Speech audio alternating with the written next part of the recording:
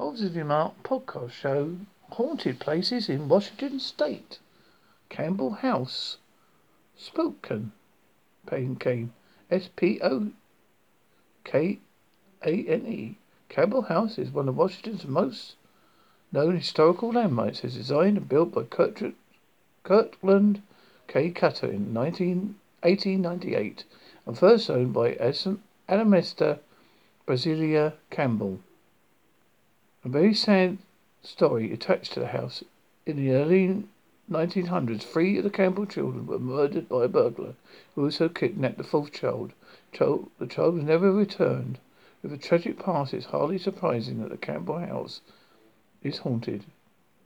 Visitors describe feeling a very unsettling feeling of entering the house and are often overcome with dread. There is a portrait of Asamesta, A-M-A-S-A, Brasilia, Basalie Campbell in the house that is said to follow visitors with its eyes as they wander the house, perhaps looking to see if the kidnapper ever returns. Black Diamond Cemetery. The very fact that Black Diamond Cemetery is a burial ground makes it creepy anyway. But add the fact it's actually one of the most haunted locations of Washington. It's said that visitors have heard whistling and voices that nobody else is around. It also reports the swinging lanterns of dead coal miners on the foggy nights. What? Universal Heights, Seattle. Universal Heights in Seattle was one time a school, but it's since been converted into a community center. It's considered to be one of the most haunted buildings in Washington, thanks to the spirit of a little boy who is haunting the building. Youngsters are believed to have been a student at University Heights, which is still operating as a school. It seems like he was never left. He is often seen and heard playing in the halls. However, he certainly does not seem to be alone in the building, since many visitors, staff and paranormal investigators all said they've heard what sounds like a small group of children playing, laughing and playing in the building. Tacoma Old City Hall, Tacoma, Tacoma. Tacoma Old City Hall has been at the centre of various reports of hauntings since the mid-70s. According to the local town records, the police were called to the old building on a number of occasions starting in 1974 to investigate a variety of different disturbances, including lights going on and off, noises coming from inside, fire alarms sounding, and even intruder alarms being triggered. Those reporting the disturbances believed that someone was breaking in, but on each occasion the police could not find no evidence that anyone had been inside. There were no signs of forced entry, nothing had been disturbed, and there was no logical explanation for the disturbances. Fort Vancouver National Historical Site, Vancouver. Fort Vancouver dates back to the 19th century, but before that it served as a fur trading outpost. It stands on the Columbia River and is located partly in Washington and partly in Oregon. Like many other old and ruined buildings, Fort Vancouver is a fair share of secrets hidden within the walls. One of the most active buildings is said to be the Grant House Art Center, which sits among the houses in Officers Row. Some of the strange phenomena that has been reported here includes phones ringing when they're completely unplugged, and doors opening and closing by themselves. There is one particular ghost whose staff have nicknamed Sully that likes to sit in the cafe drinking coffee. Mount Baker Theatre, Bellingham. Mount Baker Theatre opened in Bellingham in 1927. As ever since it first opened its doors, the building seems to have been plagued by ghosts. There are some reports have been recorded here include unexplained noises, cold spots, strange disembodied voices, balls of light, and even the odd apparition. There's a resident ghost of a young woman named Judy, and for years the theatre has had reports of her developing crushes on male projectionists and ushers at the theatre.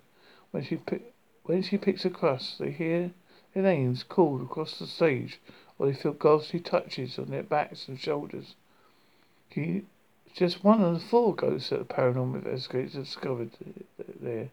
With all this strange phenomenon activity going, it's difficult to see why Mount, Mount Theatre, Mount Baker Theatre is considered yet again a haunted place in Washington. Oxford Saloon, Show Homish, Snohomish. The Oxford Saloon in Snohomish is considered one very haunted. Been investigated by a number of different paranormal investigators, and many have them have picked up some very clear examples of electronic voice phenomenon. The saloon was built in 1900s, but modified considerably over the years. It has been seen more than its fair share of violence over the years, especially down in the basement and the men's card room.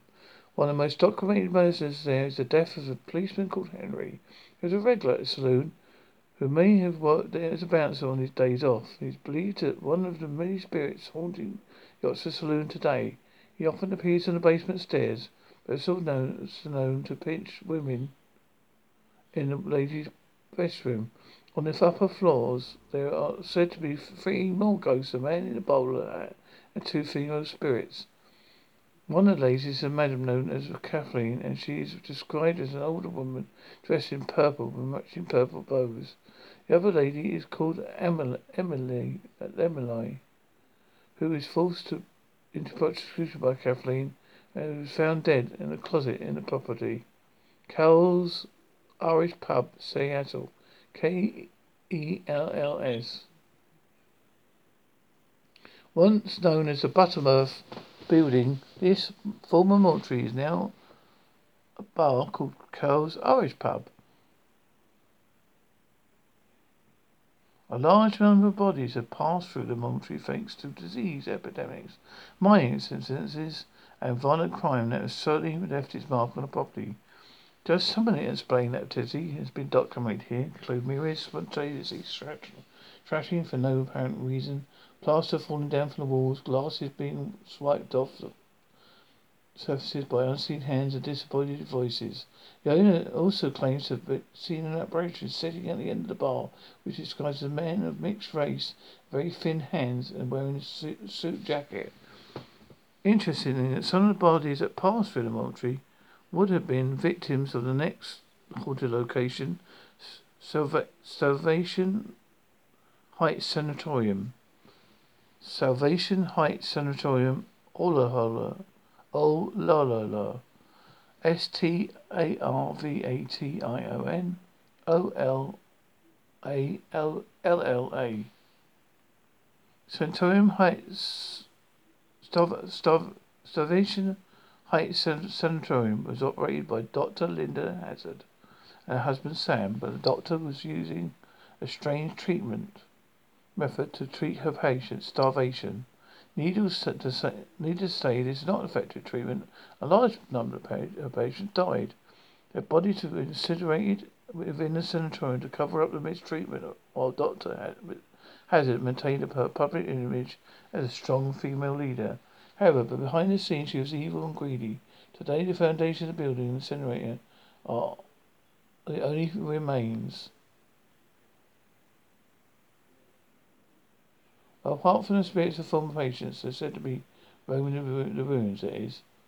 Northern State Mental Hospital, Sedrowollia, Sedrowoolley. At the time, as many as 2,000 patients lived in the Northern State Mental Hospital. A large percentage of these parents would also have died in the building due to a variety of different causes.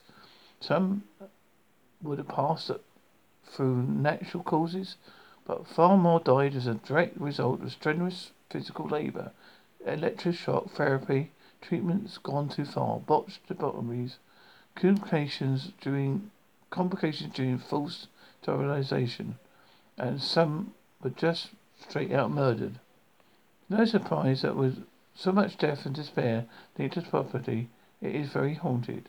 There have been various reports of paranormal activity, including one of the most common sightings, an apparition of a nurse pushing a male patient in a wheelchair. Other common reports include shadow figures, disembodied screams, and cold spots.